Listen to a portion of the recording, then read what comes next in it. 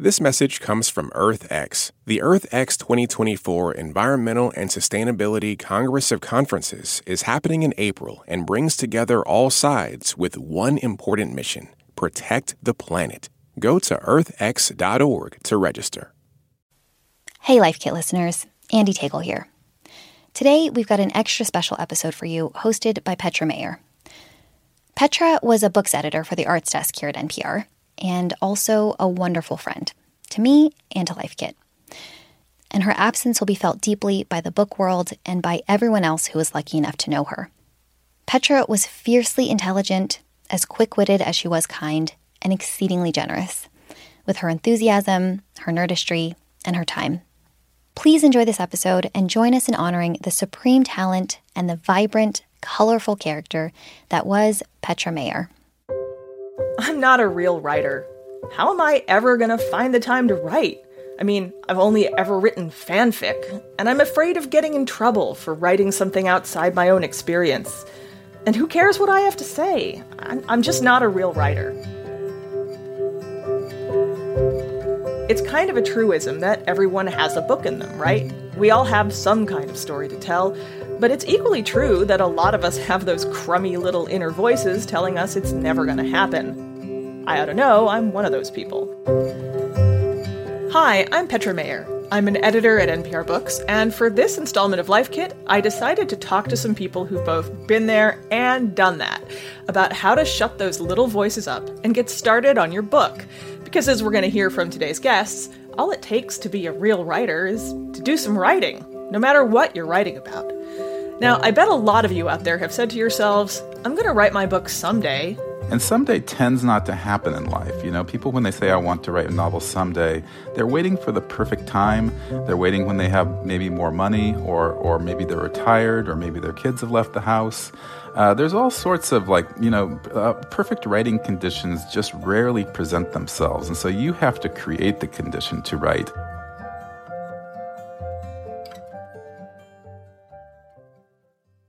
This message is brought to you by Apple Pay. Fussing with plastic cards should be a thing of the past. Instead, pay the Apple way. Apple Pay is easy, secure, and built into iPhone. All you have to do is set it up. Just add a card in the Wallet app and you're good to go. This message comes from Apple Card. You earn up to 3% daily cash on every purchase. That's 3% on products at Apple, 2% on all other Apple Card with Apple Pay purchases, and 1% on anything you buy with your titanium Apple Card or virtual card number. Visit apple.co/card calculator to see how much you can earn. Apple Card issued by Goldman Sachs Bank USA, Salt Lake City branch. Subject to credit approval. Terms apply. Support for this podcast and the following message come from Integrative Therapeutics, with vitamins and supplements previously available only through practitioners, including Cortisol Manager. Unlock your best self with clinician-curated supplements from Integrative Therapeutics, now on Amazon. If you've been thinking about finally writing your book, but it just seems too big, too new, too scary, or you're waiting for that perfect moment, that bolt of inspiration, maybe a sign from the heavens that says, write your darn book. In this episode of Life Kit, we've got some helpful advice to get you going. Now, before we get into the deep stuff, let's start with the most basic thing, our very first takeaway. Carve out some time to write, and then start writing. I'm betting most of you don't have, like a perfect sunny nook where you can settle in with a cup of coffee, your favorite pen, and your lucky troll doll and spend a few hours cranking out a chapter of the next great American novel. But what almost everyone has is... time confetti. Time confetti? What? That's Grant Faulkner, the executive director of National Novel Writing Month, also known as NaNoWriMo, and he wants you to think about all those little absent-minded moments, the little blanks in your day when you're not doing anything. Instead of using these moments to take out your phone and scroll through some headlines that are going to depress you, use that 5 to 15 minutes to write, and you can actually get a lot done. Faulkner also, of course, recommends that you sign up for NaNoWriMo. One of the things that makes NaNoWriMo so successful for people in general is that we lower the bar of writing. You know, so many people operate with a sense of perfectionism, and they let their inner editor get in the way of their words and the page. And NaNoWriMo is all about setting a goal and a deadline. We say a goal and a deadline is a creative midwife. And that helps open the gates to your creativity and lets you get the words out without trying to make them all perfect. One way to do that? If you've got a chunk of time confetti, try a word sprint. You get a prompt to write about. Faulkner says you don't have to have one, but it helps. And that prompt could be anything. A favorite family picture, a phrase, even just a single word. NaNoWriMo actually has a Twitter account devoted to word sprints that offers prompts like something unreal or waited too long. And you write for a duration of time, maybe 5 minutes, maybe 10 minutes, maybe 15 minutes. And you write really energetically and strenuously. And again, you banish your inner editor and just let the words flow. You try to write without your pen leaving the page or your fingers leaving your laptop keyboard. He says in the hundreds of sprints he's held over the years, he has never once seen someone not be able to write. There are stories in the cauldron of your brain just waiting to come out, and you just have to create a little crack in the door for them to come out. And so these word sprints really, they are that crack in the door.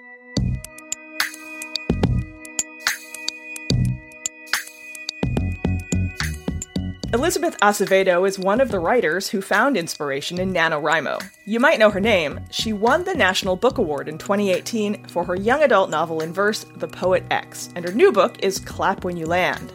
During the school year, she's on the road a lot, speaking to students. She says that when she has to talk to hundreds of teenagers a day, she often doesn't have the energy or time to write. But when she's home... I wake up at 9, I sit at the laptop for about an hour, and I'll put my phone in a different room. I set a timer, and it's like for this hour, you are just writing. So it's almost like sprint. Acevedo says she writes most of her manuscripts that way. She'll do a sprint, get up and take a walk, have a snack, sit back down, and see how far she can get in another 30 minutes or so. And she works well with deadlines, like the ones writers set for themselves for NaNoWriMo, because they keep her from overthinking things. Here I am, I have to just get through this, and it doesn't matter if it's good or not, I have to meet my word count. And in general, that tends to be a rule that I've found is really helpful. I don't revise as I'm writing. I don't go back and reread pages. I kind of just plow ahead. Just plow ahead. Words of wisdom. And that's our first takeaway. Carve out some time in your day to write, and then just plow ahead. But I hear you asking, how do I plow ahead? In which direction should I point this metaphorical plow? Should I have every plot point mapped out? Should I know every nuance of every character? Should I know how it's all going to work? Spoiler alert, no. Which brings us to our second takeaway. Once you get going, there's really no one right way to write your book. People come to us, and some people are scared, and some people are planners. We call them planners. They'll meticulously outline their novels ahead of time, and other people are pantsers. They just jump in and wing it. We also have a term that is very unique to NaNoWriMo, plantsers, and those are people who are in between planning and pantsing. That's where I find myself.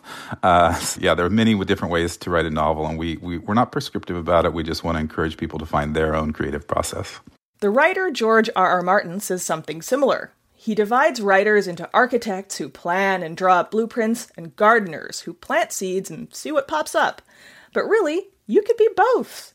Why not plant a beautiful garden and build a summer house in the middle of it? Okay, I got a little carried away with that metaphor there, but here's the thing. Are you a planner? Are you a pantser? Are you a gardener? Are you an architect? Who knows? Certainly you don't have to know when you're starting out. Just try something and see what works for you. But no matter how you go about it, says Elizabeth Acevedo, creating isn't easy. Maybe you missed your goal yesterday and you've got double the work today. And those days suck. But also, I don't know, I think it's important to recognize sometimes that, you can't ghost your characters. You have to show up for them or they won't show up for you. That's it. Just show up for your characters. Doesn't matter how you do it, just be there. And that same flexibility applies to nonfiction too. I called up my former NPR colleague Kat Chow, who's writing a memoir about grief and identity called Seeing Ghosts. Chow says she's a planner. She plotted out the direction of her book and the questions she wanted to answer. I think that memoir, it's so narrative driven too. So I feel like for a lot of forms of book writing that are narrative driven, trying to figure out the best flow for what comes next in the book is, it's a creative process still. And so I think giving yourself this flexibility and this space to be really vulnerable or to really go for the thing that scares you writing wise or the challenging piece of your book, you got to kind of like gear yourself up for it and get yourself in this emotional space to write those words. I think that's kind of the core of it right there. Once you're in the emotional space to write, it doesn't matter how you do it. And that's our second takeaway. There's just no one true way to write your book. So we've talked about making time, setting goals, and all the different ways that you can write. But there's something else important. So here comes our third takeaway. You need other people. Because no matter how romantic it seems, you are not up there in the garret by candlelight, scribbling away, alone in your genius. Maybe you are, but in that case, you're probably already beyond what we're trying to do in this podcast.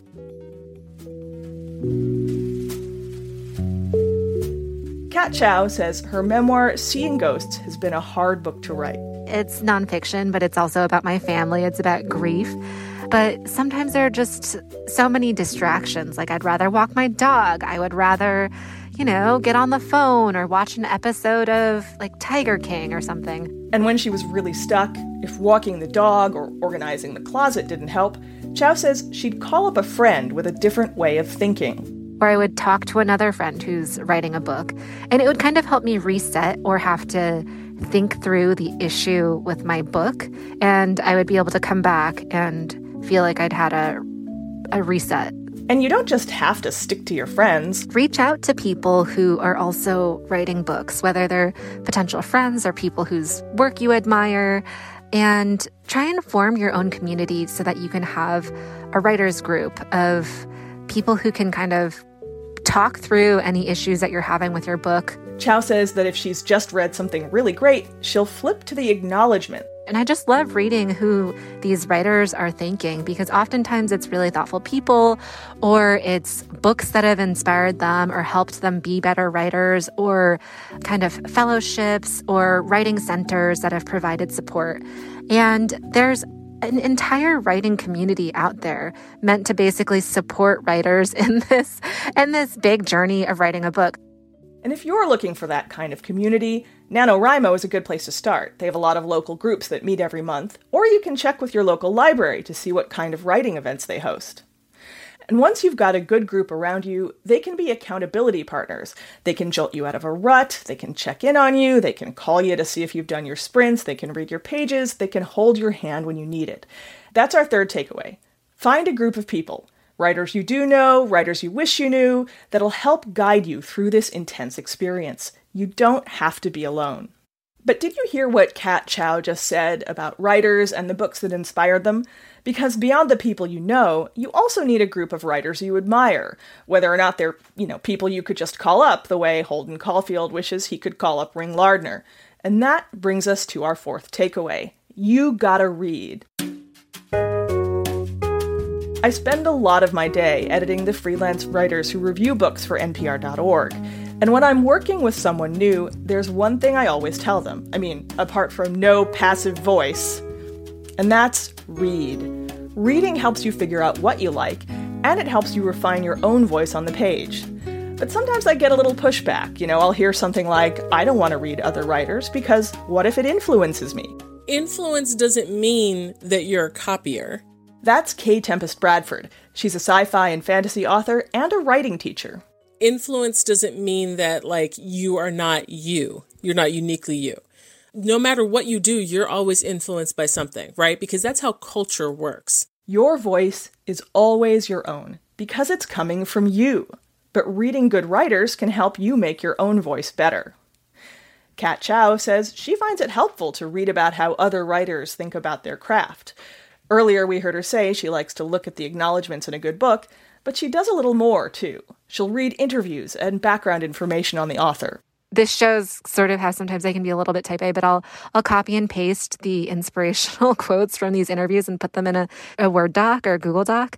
And just having all of their thoughts on craft specifically, or what it means to write about family, or what it means to report on XYZ topic is really thoughtful, and it kind of helps bolster me on days that are harder. By the way, both Kat Chow and Tempest Bradford have some great reading suggestions for budding writers. You can check those out at npr.org/lifekit. Because remember, that's our fourth takeaway. You gotta read. So now you've got your building blocks. We've given you some tips and tools on how to write. Now it's time to think about what you're writing. Are you the person to tell this story? Are these the characters you need to include? And that brings us to our fifth takeaway. You will screw up, so learn to take criticism gracefully. Beyond just keeping you on your deadlines, having a writing group or an accountability partner is helpful in another really important way. They can provide perspectives that aren't your own, and they can tell you when you've gotten something wrong. And you will get something wrong, because you are a squishy human being and not a perfect novel-producing artificial intelligence. Maybe your plot sags in places. Maybe your prose is clunky. Maybe you read the beats in high school, and now your inner Jack Kerouac just will not shut up. And this is just me, your friendly neighborhood editor speaking. There are better influences out there. But I digress. Maybe your character depictions are kind of cardboard or stereotypical or even racist, and you didn't do the work to make them real people. Whatever it is that's wrong, you're going to get feedback, and it won't all be good, and you want to be able to receive it gracefully and learn from it. Which is something to think about, especially right now. Because the publishing industry has always had a serious diversity problem, things have really been blowing up recently over issues of cultural appropriation, of white writers profiting off the stories of other cultures. And that leads to the kind of huffy, bordering on bad faith flounce that you see in some corners of social media. Well, I'm white, so I guess I can't write about anything.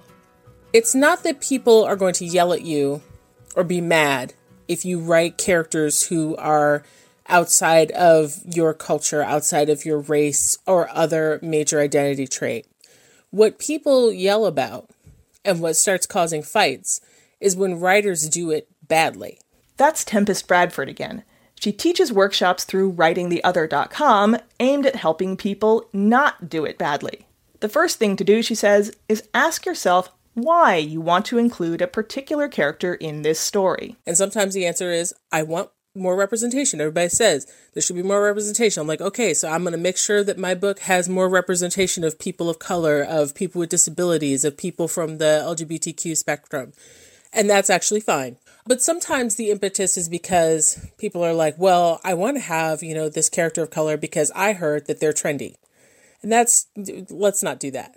It's not that you should never write outside your own experience, Bradford says, but you should know why you're doing it. And you should make sure that the people from whatever group you're writing about have had a chance to tell their own stories for themselves before you jump in. You can write that thing, but then after you write it, get some sensitivity readers and some other people who are from that group to talk to you about it and to either explore other ways that you can, have this character, other ways that you can tell this story that is respectful of the people that you're trying to portray. Writing the other is a collaborative process, she says. It involves research, discussion, bringing other people into your work. And despite all that, you might still get something wrong. I mean, we all make mistakes. Which is why workshops and writing groups are actually really good, because if you get a good one, you can learn how to accept criticism and sit with it and whatever. And obviously the criticism that you get from your writing group, I hope is not the same kind of criticism that you're getting from Twitter. I really hope. Learning to accept criticism with grace and humility, whether it's from your writing group or, God forbid, angry folks on Twitter, is a part of the writing life that people don't often think about. So that's our fifth takeaway. Don't be afraid to write outside your own experience, but don't be afraid to take criticism when you screw something up. Don't be afraid is actually a pretty good thought in general, and it's kind of the final takeaway. I want to go back to something I was thinking about way back at the beginning of this episode. That dumb, depressing, and my God, persistent thought, I could never write a whole book. I can't crank out 2,000 words a day. I'm not a real writer. Today's guests had some thoughts about that.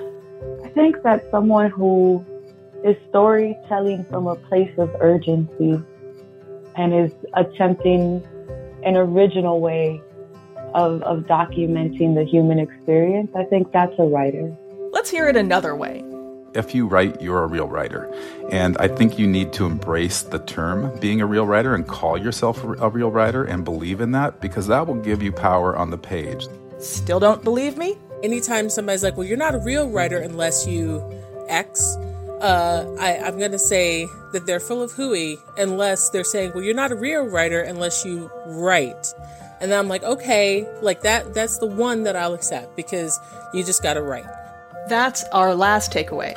Whether it's poetry, fan fiction, letters to yourself, even a description of two squirrels fighting in the yard, if you write, if you tell a story, you are a real writer. That's all you got to do. Just write. And you'll find yourself, little by little, writing your book.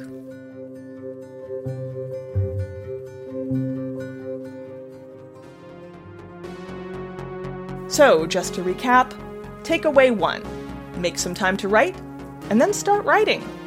Takeaway 2, there is no one true way to write your book.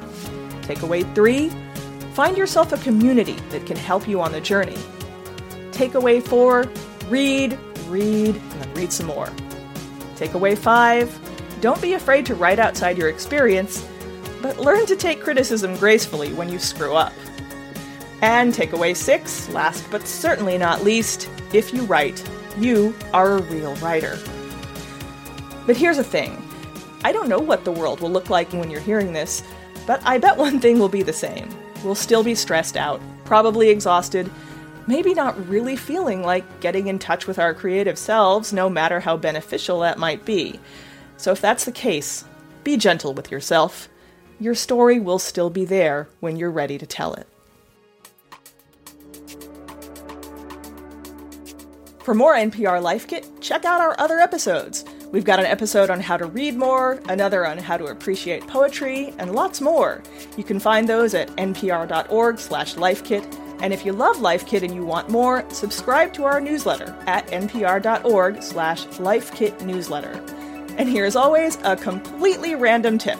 This one's from listener George McMahon. Hi, I just read Andrew Lemont's piece on poetry and thought that if people want help getting into poetry, there's a free poetry app from the Poetry Foundation, which allows you to spin topics and search for poems. It's amazing. It's a wonderful way to get introduced to a lot of different poetry.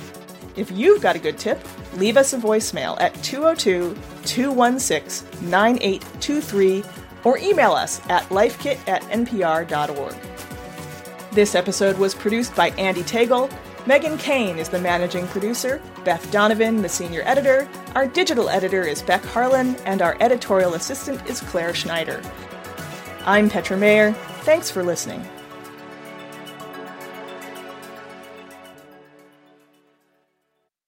This message comes from NPR sponsor Charles Schwab with their original podcast, Choiceology. Hosted by Katie Milkman, an award-winning behavioral scientist and author of the best-selling book, How to Change. Choiceology is a show about the psychology and economics behind people's decisions. Hear true stories from Nobel laureates, authors, athletes, and more about why people do the things they do. Download the latest episode and subscribe at schwab.com/podcast or wherever you listen.